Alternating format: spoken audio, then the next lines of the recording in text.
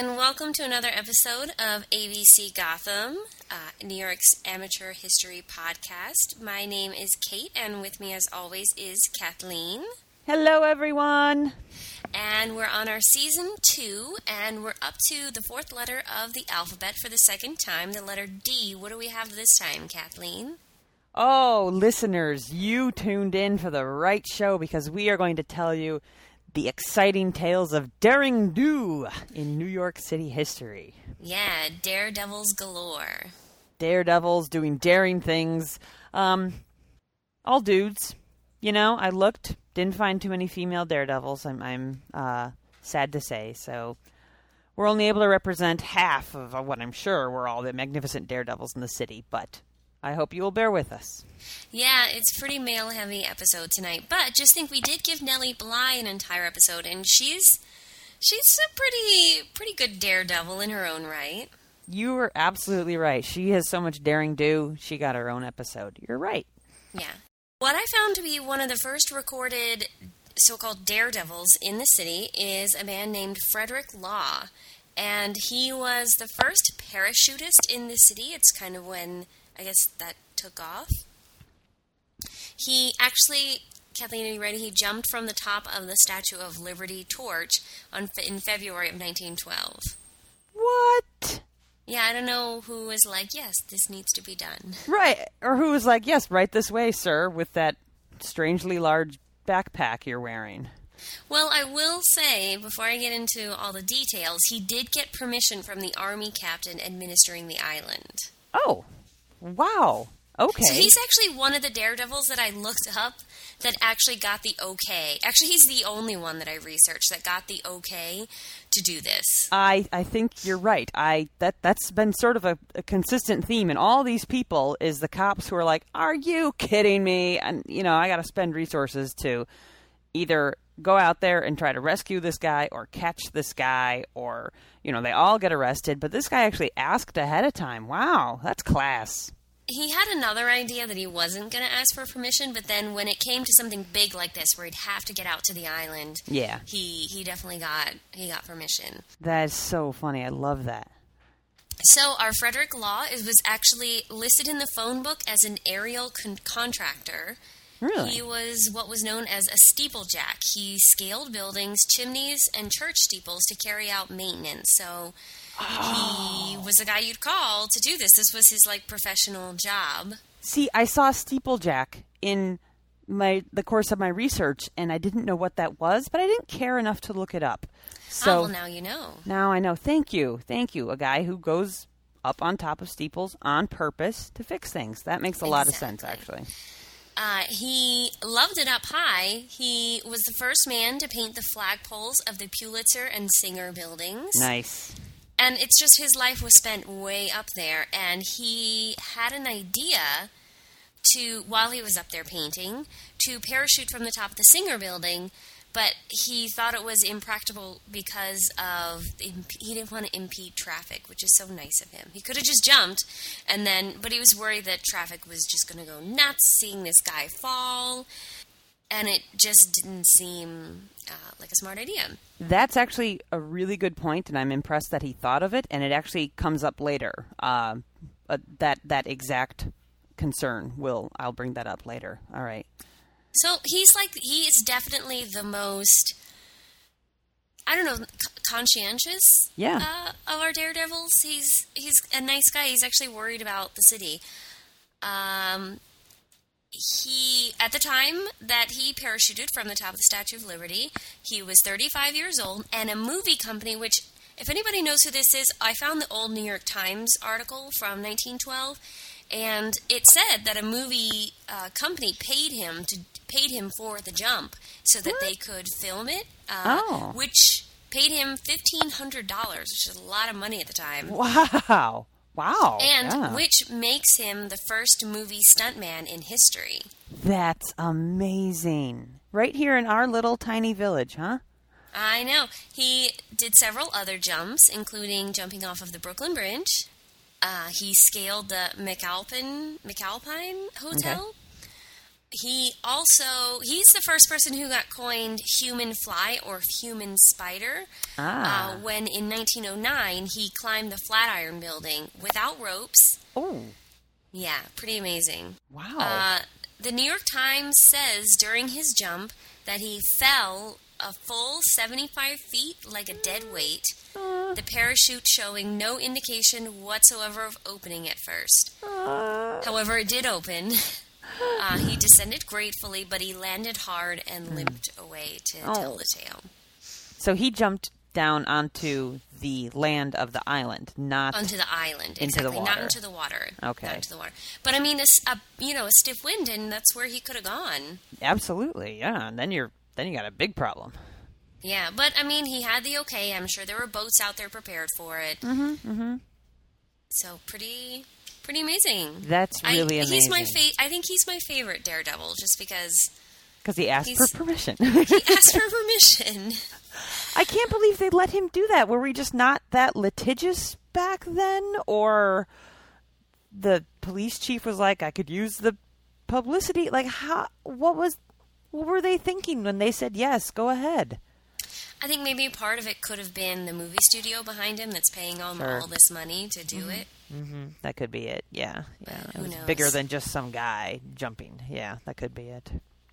So, Kathleen, who do you have for us today? Well, let's see. The first one I'm going to talk about is a guy named Alvin Shipwreck Kelly. His nickname is Shipwreck. He was a pole sitter. So this was the thing. Apparently, you would sit on a pole. And he is actually credited with popularizing this fad of sitting atop a flagpole. He first did this... Is it like planking? The planking of the early 20th century? I don't know what planking is. What is that? No, you missed that craze a year ago or whatever? I think I did. What is it? It's where you lay totally flat on stuff. And you videotape it in YouTube. Check it out. Oh, okay. Planking. Wow. Yeah, that sounds almost like a parody of pole sitting. It okay. Is. So pole sitting. So yes. So the first time he did this was in 1924. They're not sure why. It was either in response to a dare from a friend or it was a publicity stunt. He did this in Philadelphia in front of a department store. He was possibly drawing customers to see that man sitting on the pole and, let's get some shopping done while we're at it. So not all of his performances were in New York. In 1926, he set a record by sitting on a flagpole for in St. Louis, Missouri, for 7 days and 1 hour. And then in June the next year, 1927, he wanted to beat that record. He wanted to sit on a pole for 8 days in Newark, New Jersey. He was actually up there for 12 days. So he beat his own record. Mm-hmm. His New York stunt, this was October 13th, 1939. He celebrated, there's a funny picture. Check out the Facebook page. You can see this picture. He celebrated National Donut Dunking Week. Did you know we even had one of those? We do. I know there's a National Donut Day, but I don't know about dunking donuts. Donut Dunking Week. He celebrated it by sitting on a pole on top of the Channin Building, Chanin. This is on East 42nd Street in Manhattan, and eating 13 donuts dunked into a coffee cup and fed to him while he stood on his head. Ooh, that's hard. Yeah. So, because I whenever I have hiccups, I drink water upside down, and it gets rid of my hiccups. And it's hard to drink water upside down. And it goes up your nose, doesn't it? No, I have a special way to do it. Okay, that's great. You've never seen me do this? Yeah, I drink water upside down when I have hiccups. Wow. And that's hard, which is what helps get rid of the hiccups. I can't imagine eating donuts upside down. 13 of them. I can't imagine eating 13 donuts. I don't care how delicious they are. I don't care what they've been dunked into. I can't imagine eating that many. I can't imagine doing it upside down. And I can't imagine doing it sitting on top of a pole on top of a skyscraper. It's ridiculous. So this guy... Donut holes I could. What's that? Donut holes, I could do that. Yeah, donut holes, no problem. Piece of cake. Upside down. So that was Alvin Shipwreck Kelly. Another very, very cool guy. Although I'm not 100% sure if this guy is real, and I'll tell you why. Wait a minute. Can we go back to Shipwreck? Why is his nickname Shipwreck? He says it's because he was also a boxer, but he would do this thing, I guess, that some less skilled boxers do, where when they're in the ring, they sort of run around the ring, like they run away from the guy instead of actually fighting the guy, and that means he's like sailing, something like that. Oh, he's sailing around the ring. He's sailing like a ship. He's getting away from the other boxer. So they called him Shipwreck because he could be counted on to sail around the ring when he was a boxer. Okay, all right. But Shipwreck, that's a good nickname. I like that. Yeah, I don't know about that. But so your next guy, we're not sure if he really existed. That's it. So his name is Sig Smith. Oh yeah, that's fake. A professional daredevil. So Modern Mechanics magazine, there's this really funny, old-fashioned-y sounding article from January 1931, which of course would sound old-fashioned because it is old-fashioned. And they wrote an issue of the magazine that featured daredevils and stuntmen and others with like risky, unusual jobs, their work. So this Sig Smith, who they reported on, who I couldn't find anywhere else. Like I tried to find more information on him, and he doesn't show up, which is why I'm not too sure if this guy was real. But presumably what he did is he got up to the top of the Statue of Liberty again, blindfolded, with his eyes bandaged against the possibility of seeing a thing. He walked around the prongs of the crown. Okay. I don't know if I believe that. And he did that with all the carelessness of a child skipping rope. This is what it says. Now, I would love to see something like that. I saw nothing at all. Any other source on that. So yeah, if any ABC Gothamites out there have heard of Fig Smith, I'm kind of doubting that he exists. But you know, who knows? And there's no photo of it, but there is a drawing, a lovely drawing, which you can see on the Facebook page. Yeah, it's. I would love if it happened. I really can't tell you for sure if he did. But here is one who definitely happened. This is a man named Joseph Spah, S-P-A-H, but there's an umlaut over the A. His stage name was... You ready to hear his stage name? Is it better than Shipwreck? No. His stage name was Ben Dova. Oh, no, really? Yeah. That's like middle school. You're right. Like a third grader thought that up. So Ben Dova, also known as Joseph Spah, he came to the United States as a young man. He had an interest in vaudeville and acrobatics, and he eventually became very well known for this. His signature act, his gimmick was like a wacky drunk guy. Okay. A silly, wacky, floppy, staggery drunk guy. In 1933, he brought this quirky drunkard act to the city's skyscrapers, where he staggered about on top of, once again, the 56-story Channin building. C-H-A-N-I-N. I never heard of this building until we started doing research on daredevils, and apparently daredevils love going up there and doing things high above the city. So, I mean, I believe it is still in existence. People work there now at the Channin building. It might even be the Channin building. I have no idea. Which is located at 122 East 42nd Street. If you live or work there, congratulations. You are at Daredevil Central of the planet. So he would go... It's a nice building. What's that? It's a nice-looking building. Yeah, it's fine. I wonder why they picked that one as opposed to other ones. But whatever. 56 stories. Very high in the air. It's high. And he would go up there and just sort of... there's a really great video clip, which we will post the link to on this page, of Joseph Spah, a.k.a. Ben Dova, doing his wacky thing. And it really is. You watch it and you're like, oh my God, what is he doing? And he's just staggering around right at the edge of the building. At a couple points, he basically falls over but catches himself with one arm. He has a neat gimmick where he is on top of a lamppost that is leaning around, and he's like on the top of it and just trying to hang on. So it's very, very cool. Very cool video. And according to lore, the audiences were so terrified for Dova's safety, they were fainting at the sight of the newsreel. Ooh. Yeah. Really? Yeah. Exactly.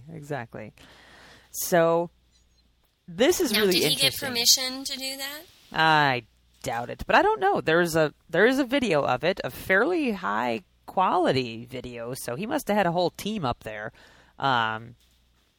making this happen. So I mean, it's possible that he did. Here's what's really interesting. 4 years after this video, he was on the Hindenburg.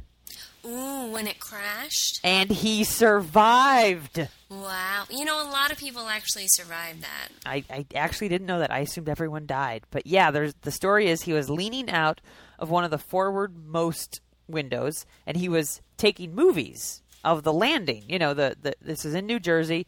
The crew, they were like, you know, throwing ropes down, and he was leaning out a window and filming it. He had just aimed his camera at Lakehurst, New Jersey, the massive Zeppelin hangar, when the hangar started reflecting an orange glow. Mm-hmm. So it quickly became obvious that the Hindenburg had suddenly and inexplicably caught on fire. The whole ship tilted about 45 degrees down by the tail, and Joseph Spa, or Ben Dova, managed to hold onto a rail, while most of the other passengers went sliding, down the floor to the back wall, the observation deck. Once the ship began to descend and level out, he hung out of that nearby window that he had been filming out of, and he let go when he was about 20 feet from the ground. So 20 feet it's high, but it not necessarily deadly. So that was actually really smart timing on his part. He dropped down 20 feet. His acrobat's instincts kicked in, and he tried to do a safety roll, a tuck and roll, when he landed. But even though he did that, he injured his ankle regardless. But he survived. He survived the Hindenburg. I thought everyone died. No, actually, because there were about almost 100 people on board. Uh-huh. And, I mean, it's still really sad, but 35 people from the ship died. And, so most of the people survived.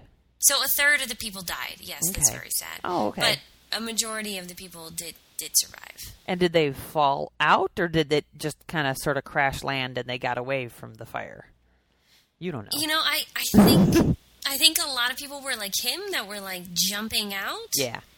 But then I think some people right before it hit were able to get out. Mm-hmm. I actually have no idea how people survived. But I thought that was a really interesting footnote to a daredevil's life. And then he died of old age, living in the United States. It's amazing. He injured his ankle in the Hindenburg. That is all he did. So that wraps things up for the 20s and 30s, and Kate will take us now to probably New York's most famous daredevil. Right. Philippe Petit. Yeah. I'm sure many of you have seen the movie Man on Wire. So good. If you haven't seen it, go see it. It's really good. Yeah, I think you can watch it on instant Netflix. Oh, yeah? Okay. I think so. Totally worth a watch. If you have seen it, I'm sorry I'm going over most of the stuff you saw in the movie. If you haven't, it's here you go. He was a French high wire artist. He actually was self-taught and worked on the streets in France, perfecting his craft. Mm-hmm. And then he moves to New York. I'm just kind of giving you his whole bio. Sorry, because he's just so cool. Yeah, he moves to New York and he never actually wanted to join a circus. Mm-hmm. He really loves working on his own. So he moves to New York, and on the street he juggles and works a slack rope, which is, instead of it being a really rigid line, like what he set up for his Daredevil stunt, it's still under tension, but it's just not as rigid. It's got a little more give to it. It bounces. Exactly. Okay. And he should set this up in Washington Square Park. Very cool. Oh, wow. So he's actually at a doctor. He said that he was at a dentist office in Paris, before the Twin Towers were constructed, and he actually comes up with this idea, like, in the dentist office. I imagine him, like, in the chair getting a cavity or something and coming up with this idea. He's probably flipping through a magazine. Mm-hmm. So there's a lot of planning that goes into this. 6 years of planning in which he does, like, the math. So, of course, I haven't said it yet, but his stunt is he ran a wire between the former Twin Towers, the World Trade Center, and walked between the two buildings. Amazing. And there's that great photo that you can see right here. It's just hilarious to see him doing this, and he's just perfectly at ease in that picture, you know? It's amazing. And if you never got a chance to go up to the observation deck in the World Trade, I was kind of terrified to be up there. It was really high. Yeah. Well, yeah. That's the point. And yeah, it did sway a little bit. So it's amazing. We're talking about 1,368 feet up in the air, obviously with no net. The towers did sway a bit in the wind when you got that high up, and he actually took into the account how much the towers were going to sway. It was still being built when he was planning this. It was not complete. Mm-hmm. But the plans were all there. You know, people were publishing how tall they'd be, what the materials would be, and how, like skyscrapers have to sway a little bit in the wind. So he was able to get that information to do his calculations. And, well, he also had to figure out how to rig the steel cable across this 200-foot gap. You can't just throw it. Yeah, you can't just... And this as I'll get into it, this cable weighs 450 pounds. You can't just toss a 450-pound cable across 200 feet. It's not going to work. So we'll get into that. He had a lovely friend, which I wish I had a friend like this, who gave him financial support. His name was Francis Brunn. And a lot of the stuff that I'm telling you about now was footed by his friend. So he actually went up in a helicopter and to take photos while the World Trade Center was being built. Wow. Which you could do then, which you could never do now. He snuck into the towers several times to get a sense of the security. He made scale models to design the rigging. He made fake IDs for himself and the people who were helping him to gain access, pretending they were contractors installing an electric fence. Oh, my God. He looked at all the clothing of the office workers coming and going. Yeah, and to monitor when they're coming and going. So he's got a schedule down. Then, as the date gets closer, he pretends to be a French reporter. By the way, when he does the fake IDs, when he's pretending they're contractors, that's so they can get on the roof. That's his first chance to get up on the roof. So when he pretends to be a French reporter to get more roof observations, he says he's from a French architecture magazine and he wants to interview workers on the roof. And that's how he gets up there again. And they're like, oh, right this way, sir. I know. Well, I just imagine it's a more innocent time. Yes, it certainly was, yeah.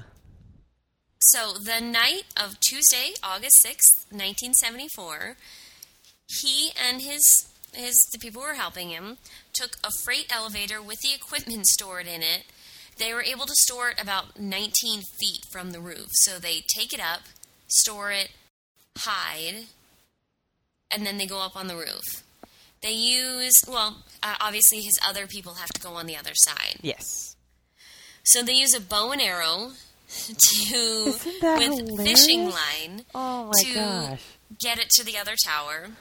Because it had to be very, very light, but also they had to get it all the way across. A bow and arrow. How many tries did that take, do you think? I'm hoping they got it in one. Yeah. I don't know. Yeah. The funny thing is, one of the people on the roof was supposed to be filming this whole thing, but I'll tell you why he didn't film. So they pass larger and larger ropes across the 200-foot gap. I imagine fishing line, thread, string, twine. They just keep, and I love that they just keep going and nobody stops them. Because it took a while. Well, wasn't this at night, though? Yeah, this Okay. is very, very early in the morning. Okay. Like, we're talking 3. That's Really, so really funny. early. Yeah, yeah. So they keep going this way until they can pass the 450-pound steel cable across. And it's probably like a heavy-duty chain at this point or something. Yeah, yeah. Yeah, I don't even know. There are 2 anchor points on each side to stabilize and minimize swaying. Now, this is where the guy was supposed to be filming this, but because his arms were so tired from doing this and holding this huge cable to tighten it, his arms were too tired to film. Oh. Sad, right? Yeah. So, on the next morning, Wednesday, August 11th, at 7:15 in the morning, Petit steps off the south tower onto this, I think it's about 3/4 of an inch thick, steel cable. He walks the wire for a full 45 minutes, including 8 crossings. He just goes back and forth and back He just goes back and forth. It's a 1/4 mile above the streets of Manhattan below. He not only walks, but he sits on the wire, gave knee salutes, spoke with a gull that flew around his head. Police officers, of course, finally show up and try to get him off. And as soon as he sees the cops, he's headed to an end. Right. And he sees the cops, and he turns around and goes right back to the middle. Goes right back. Like, come on out and get me. Yeah, what are you going to do? And the cop who comes by says it wasn't that he was walking, it was more that he was dancing. Yes. And his, feet would, leave the wire as he jumped up in the air. Yeah, yeah. And the thing is, part of his preparation had been walking, that exact wire, that exact length. He set it all up back home in France. He would walk it, and his friends would, shake the wire so he could practice walking if it was very, very windy. I mean, by the time he got there, the walking on the wire, that was the easy part. The logistics was the hard part. It was setting it up, yeah. So he's on the wire, and his friend who's sitting on the South Tower warns him when he walks back by that a helicopter is going to pick him off of the wire if he doesn't stop, which is really dangerous. Yeah, yeah. And plus, it's starting to rain now, and he feels like, I've pushed this enough. Yeah. I've pushed this enough. So he decides to give himself up. Mm-hmm.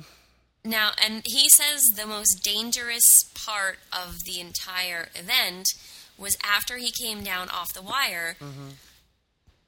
These cops were not very happy with him, and they handcuffed him, and they pushed him down a flight of stairs. That was the dangerous And he part. says that's the most dangerous part of the entire... That was the time where he was actually risking an injury. Right. Wow. Because of the news coverage, people loved this. Oh, it's people just loved huge. it. Yeah. So all of the charges were dropped in exchange for him doing a free juggling show for kids in Central Park. Nice. But of course, he doesn't do a juggling act. He turns it into a high wire walk in the park over Belvedere Lake, which is now Turtle Pond. Oh my gosh. Right. So, and the cool thing about this, of course, he never got permission. Don't do this. The cool thing about this is that the Twin Towers at the time were, people hated them. Yeah. They thought they were ugly. They thought they were utilitarian. Nobody liked them. People were very sad that they were built. But him doing this actually brought attention and affection to the buildings. Mm-hmm. People suddenly liked them. It They humanized welcomed them as it, part of the skyline. Exactly. Yeah. And Petit was actually given a lifetime pass to the observation deck. Nice. And he actually had signed a beam on the South Tower. That's awesome. From where after he came off. That was a great trick. That was awesome. It's good. And I love that it took years, and he was like, "This is going to happen. That was his job." preparing for years. I love that he's sitting in a dentist office, like, Yeah, this is what I'm going to do. It's hilarious. I love it. I love it. Yes. Speaking of the World Trade Center, I also have a report on the first person to successfully parachute off or base jump off of the World Trade Center. Yes. So a quick side note, base jumping is something that came up a lot in the research, at least in my research. It's actually an acronym, BASE. The activity is jumping from a fixed object and using a parachute to break your fall. So BASE stands for the 4 categories of fixed objects from which one can jump. So B for buildings, A for antennas, S for spans, because bridges wouldn't have made a cute sounding acronym. They could have done babe jumping. What the heck? I like base jumping better. And E is earth, because they were jumping off cliffs, basically. So buildings, antennas, spans, and earth is base jumping. And we are going to tell you about Owen Quinn. And Owen Quinn, this was July 22nd, 1975. So this is like a year and a half after Philippe Petit did his thing. July 22nd, Owen Quinn and his friend Mike Sergio, and we're going to hear more about Mike Sergio in a minute, got into the World Trade Center. Quinn had disguised himself as a construction worker, and he hid his parachute in a duffel bag covered with tools. And he made his way up to the North Tower. They were met by the security guard, obviously, and while Mike Sergio, distracted the security guard, Owen Quinn continued toward the roof and got into his parachute. So Quinn says he stepped back about 15 feet and ran fast right to the end. Oh, my God. Sergio shot a picture and called it the point of no return. I have not yet looked for this picture. If I find it, you will see it on Facebook. When Owen Quinn landed, he was arrested by the Port Authority police and taken for psychiatric exams at 2 different hospitals. He was taken to Elmhurst and to St. Vincent. When it was concluded that he was in fact sane, he was booked and charged with trespassing, disorderly conduct, and reckless endangerment. Within the course of a year, Quinn made 19 appearances in court, but the case was eventually dropped. Then in 1978, 3 years later, Quinn appeared on the game show To Tell the Truth. So this was a guy jumping down with a parachute who did not ask permission in fact, he ran right past the security guard. Isn't that a stupid thing to do? I mean, you're in the middle of a city. Where are you going to land? What's going to happen down there? You don't know, right? Yeah, what if you hit somebody on the way down? By the way, I do have a picture of his jump, and it's terrifying looking. I cannot wait to see it. Awesome. Yeah, so, I mean, that's cool and scary and admirable on some level, but come on, man. You know? Don't be a jerk.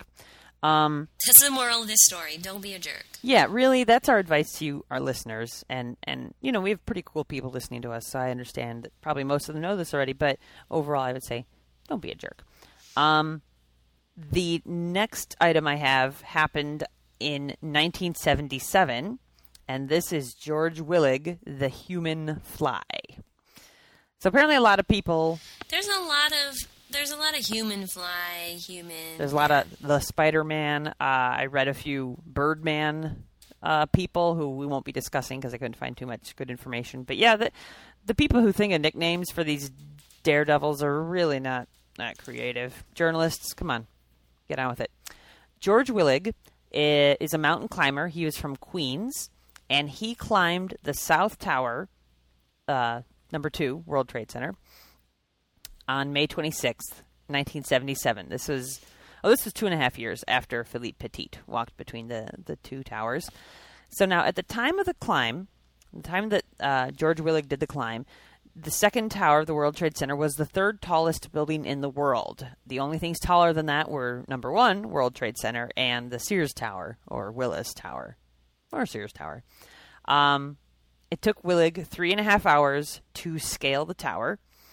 he had designed some equipment. So he had visited the towers a year before the stunt, and he took measurements for the equipment he would need. And he made these special clamps that fit into the window washing tracks of the South Tower. So the tower was designed for people to hang out on the outside. It was designed so people could wash the windows, and there were ways to lock in and do it securely. And he just figured out how that all worked. He designed these clamps. What would happen is they would lock into place when they were pulled down by his body weight. And then when he decided to raise them, they would release. So it was like his weight kept him secure on the building. So once he built the equipment, he went to the World Trade Center 4 or 5 times at night to test the equipment. And then it was a Thursday morning, May 26th, and he started his climb at 6:30 a.m. Can't you do it on a Saturday when you're not going to be, like, interrupting No, because you got to have the workers around. You remember that neighborhood on the weekends, right? It's dead. Yeah, I'm just thinking of safety. You got to brighten people's day. Imagine like another bum day at work. What the heck? That's what he was doing. I guess. Yeah, I've got somebody else who kind of did that too, but I'm not down with it, but keep going. As he was climbing, 2 police officers, one of whom was a suicide expert, were lowered down to him in a window washing basket. And they were trying to get him to give up. They were hoping he could just climb into this basket. And he swung away from them so that they couldn't grab him.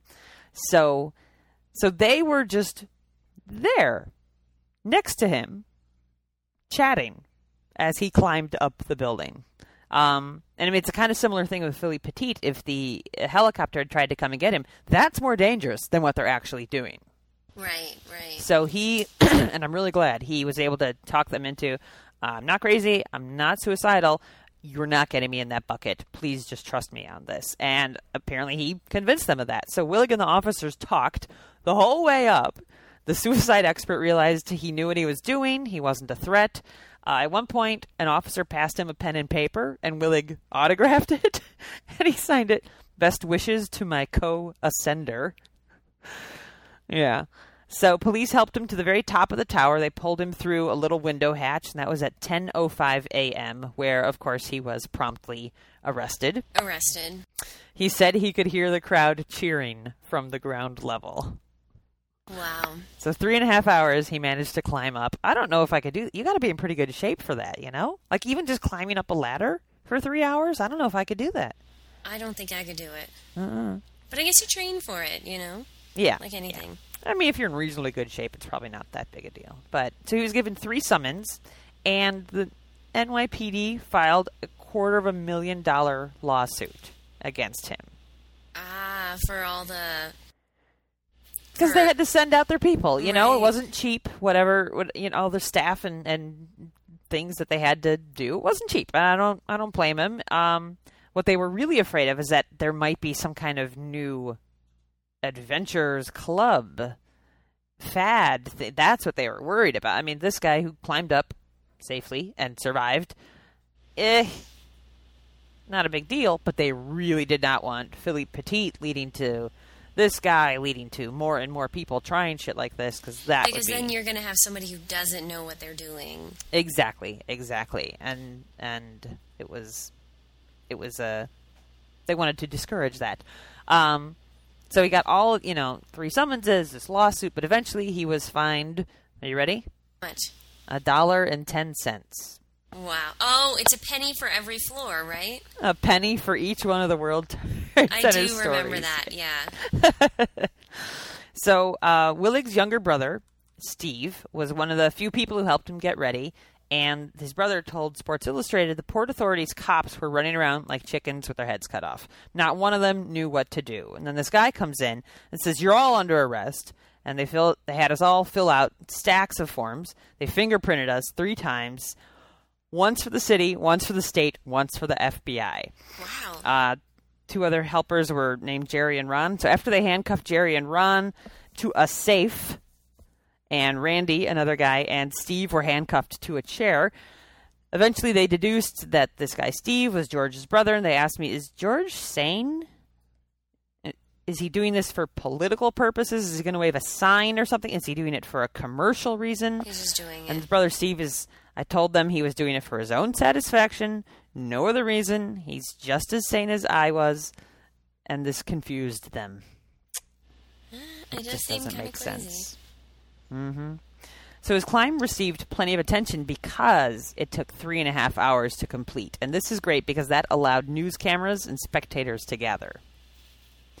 Now, the only problem he ran into, the only significant problem, was there were some irregularities in the window washing tracks. But he was prepared for this. He brought a small hammer. He fixed the irregularities. Wow. And then he continued to climb. So the window washers are like, thank God, finally somebody. Yes, we've been complaining about that to maintenance for years. He fixed it. Wow. So he signed his name and he wrote the date on a piece of metal on the observation deck of the South Tower. That was still visible. Damn, everybody until the tower signed that was thing, destroyed. Huh? That would be something. Good thing to have a picture of. The stunt paved the way for appearances on The Tonight Show, Good Morning America, Merv Griffin. He was on ABC's Wild World of Sports. He also got jobs as a stuntman on The $6 Million Man, a show called Trauma Center, and Hollywood Beat. In 1979, 2 years later, he published a book called Going It Alone.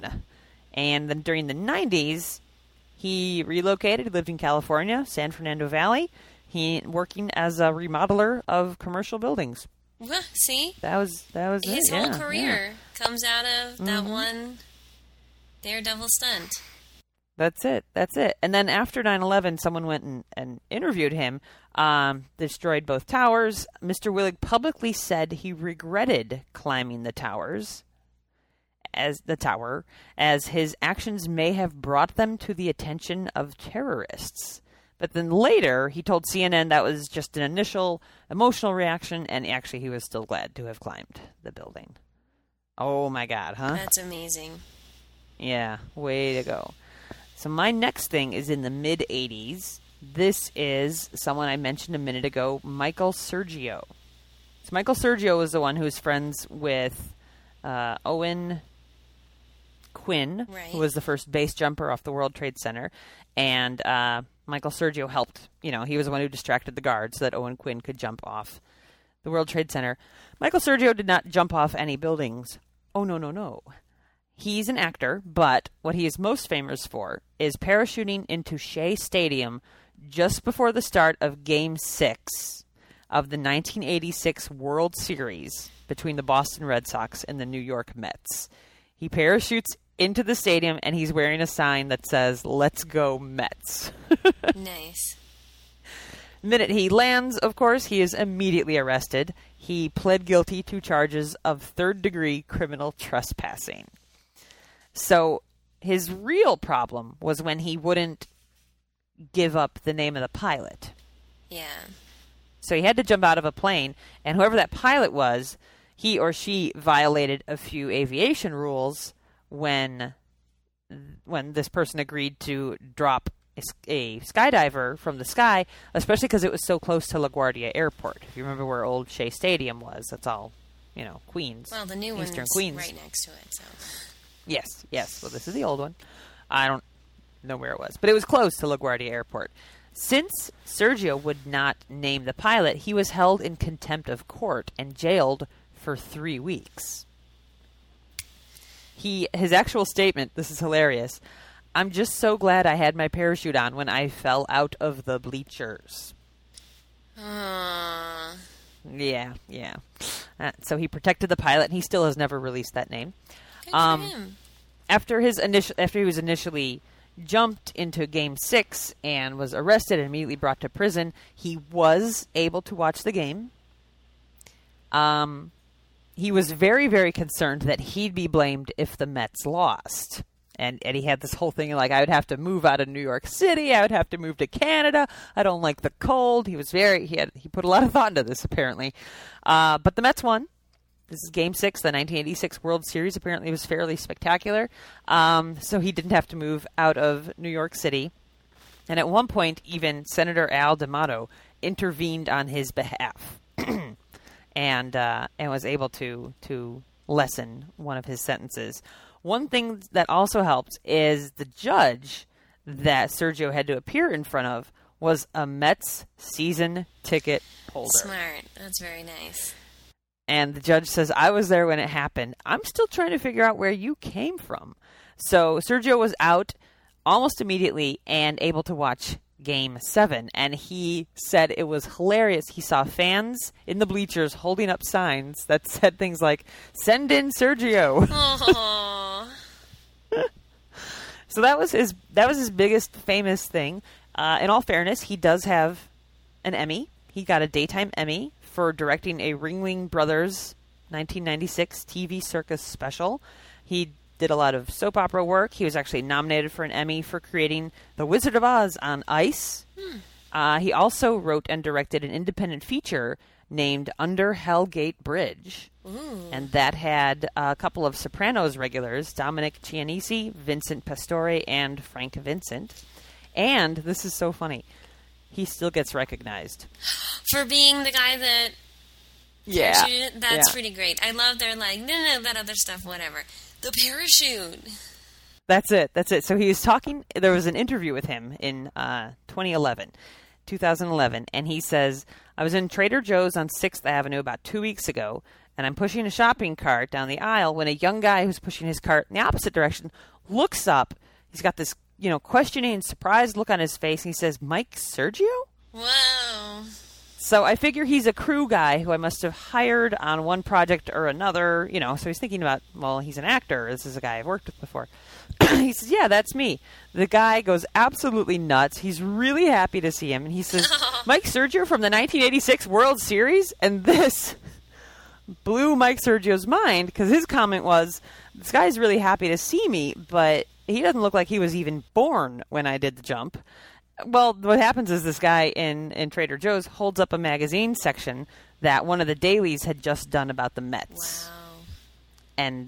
And Sergio was floored. He couldn't believe it. He couldn't believe this guy remembered him. And my last person is 2006. Last one. And this is Mr. Jeb Corliss. So he tried to do a base jump off the Empire State Building while wearing a camera. The idea was he was going to land in the street, like the other base jumper off of the World Trade Center. He was restrained by building security and arrested on the observation deck. So he didn't go. He didn't make it off the edge. He actually sued building security for emotional distress. Oh, man. So he was convicted of reckless endangerment. He lost his civil suit, and as a result, Corliss received 3 years probation and 100 hours of community service. And they actually asked Sergio about this in this interview from 2011. Sergio thought it was a spectacularly stupid stunt due to the risk of stunned drivers in Midtown Manhattan and pedestrians being distracted. Yeah. Well, I also heard that he was permanently banned from the Empire State Building. That's it. That is how this story ended. He, Sergio was like, this is stupid. However, Corliss's sentence was actually overturned by a Manhattan state judge on the basis, ready? Corliss is experienced and careful enough to jump off a building without endangering his own life or anyone else's. I don't know about that. And this statement was affirmed in January 2009 with some appeal. So, he got his record cleared, but he was later permanently banned from the Empire State Building. So, I mean, as much as people love their daredevils and it's hilarious and fun when it works, sometimes it doesn't work. So, all right, I know you hate puns, but I do love the New York Post's headline for him. The New York Post has the best headlines. What is it? Empire of the Shun for Daredevil. Yeah, it's good. Yeah, I hate puns. Yeah. All right, so thank you for sticking with us this far. We have one and a half last Daredevils along the human insect line. Oh, of course. We have the French Spider-Man, or the Human Spider, Alain Robert. He's a French rock climber and so-called urban climber. Mm-hmm. And an urban climber. He made that up. That's not a thing. I've seen it before, sadly. He's famous for using no climbing equipment except for a bag of chalk and a pair of climbing shoes to climb the New York Times building in Times Square. He didn't have any equipment? Nothing, just himself. Oh It's a kind of climbing where you just don't use anything. Besides, what's he gonna stick rope to? Like it's Well, that whole building looks like a ladder. Exactly. So Well, he didn't need it. Yeah. Wait, when was this? when was this? This was in 2008, June 5th, 2008. So that's impressive, and that could be why Jeb Corliss failed. Is post 9/11, the era of daring do might be over. Yeah, I think so. So this is particularly impressive that he was able to do this as far as he got. Yeah, I remember I actually remember this day because I remember being in the news and being like, what? So, of course, he does this a lot. He's famous. He's also scaled the National Bank of Abu Dhabi, the Sydney Opera House, the Eiffel Tower, the Montparnasse Tower in Paris as well. Oh my gosh. Mm-hmm. He, of course, authorities don't give permission for this kind of thing. No. So he starts at dawn, and here's a really kind of gross side fact about him. Okay. He has become so used to cramming his fingers into the cracks of ledges that he's actually unable to completely straighten his fingers. Ew. Yeah. So he starts at 6:30 in the morning. Uh-huh. And he shimmies right up that building. Wow. It's pretty amazing. So it takes him. They arrest him on the roof at 12:22. 6 hours. So it takes him about 6 hours to climb 52 stories. Granted, this is a little harder than your guy climbing the World Trade, just because he's just using his own strength. Yeah.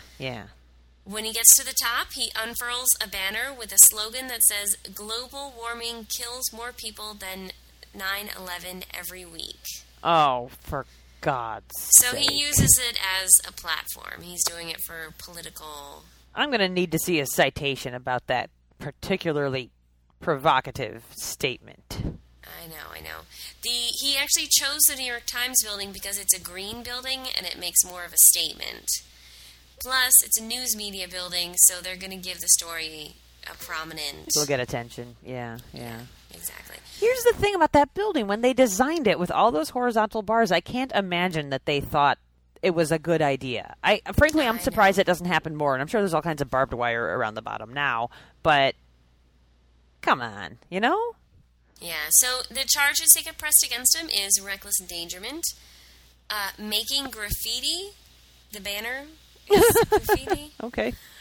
criminal trespassing, and disorderly conduct. And everything is dropped except the disorderly conduct, which is a violation. It's just kind of like getting a parking ticket. So it's a bit like a slap on the wrist. I remember, they shut the streets down. There were people standing in the street. It was like a circus watching this guy. And then, of course, not days, not years, months, hours later, a man named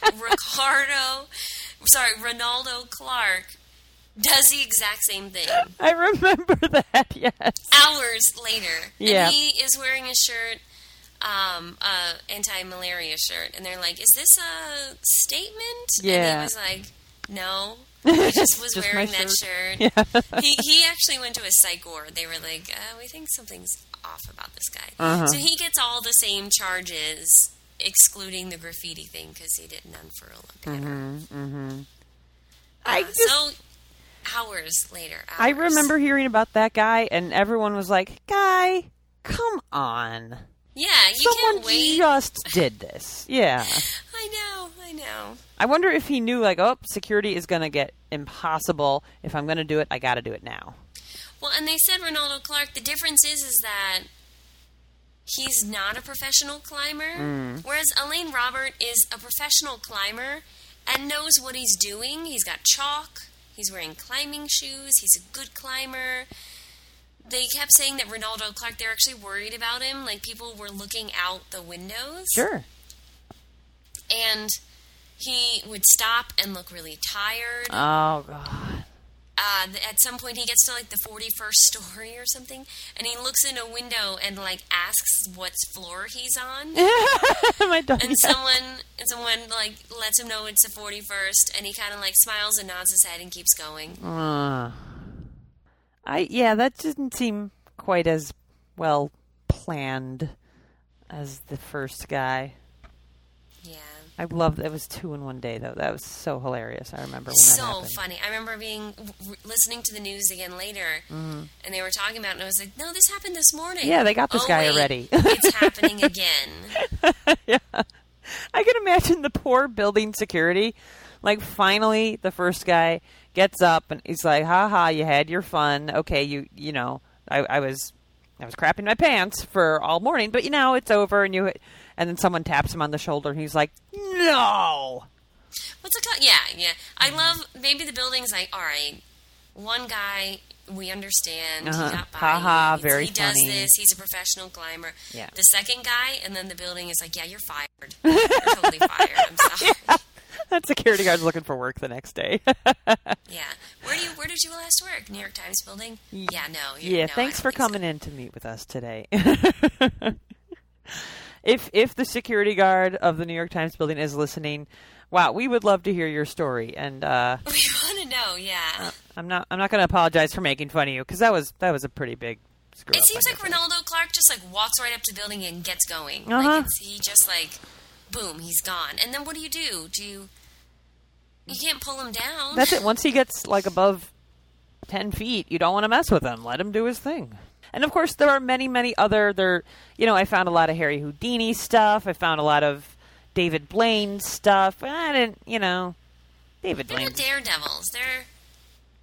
I would say Houdini is, but yeah, I mean they're like career people, and yeah, these are just people that get an idea in their head that they're going to do something, and they just do it, and off they go. Yeah, they make our lives, I guess, a little more exciting for a few hours. It is. It makes things amusing, but I don't want you to go away from this podcast thinking that we approve. No, much like Islands. Behavior. If you listen to our Islands episode, how we told you not to do and go to those places, we're telling you on this. Please don't go out and do some daredevil stunt. Please. We're not asking for that. Don't. I would hate for someone to go there. I would especially hate for someone to go out and do something spectacular with news cameras around. If you had like an ABC Gotham banner, I would hate that. I would hate that. We would be most ambivalent about something like that happening. We are just bringing you information. We do not approve of this, although we are amused by things like this. Yes. And we want to thank the daredevils who have amused us in the past. I'm amused by the daredevil who gets permission. Yeah. That to do this. If you think about it, is the most courageous thing of all. Yeah, I think that's a good note to end this on. Yes. Well, thank you for listening. Don't forget to like us on our Facebook page. Check out all of our pictures. We're going to have some pretty amazing pictures. Lots of good pictures. Pictures that will make you want to hide under your bed. It's amazing. And the video clip of Ben Dova. Oh, God. Yeah, I know. I didn't name him, but it's really impressive stuff that he's doing. I highly recommend going to see that. Thank you so much for listening. I hope you learned something you didn't know before. Yeah, and tune in next time when we do the letter E. The letter E, yes. Stay tuned for that. Okay, see you later, folks. Bye, guys. I wish you could be here with me on this night in New York City. I wish you... For more ABC Gotham, go to our website, abcgotham.podbean.com. Special thanks to Podcasting's Brock. Music for ABC Gotham is by Big Rude Jake. ABC Gotham is a K2 production, copyright 2013, all rights reserved. You were standing here as Broadway opens up her arms when the crimson skyline bruises black and lights up like a favorite song. I wish you could be here with me on this me on this night of New York City.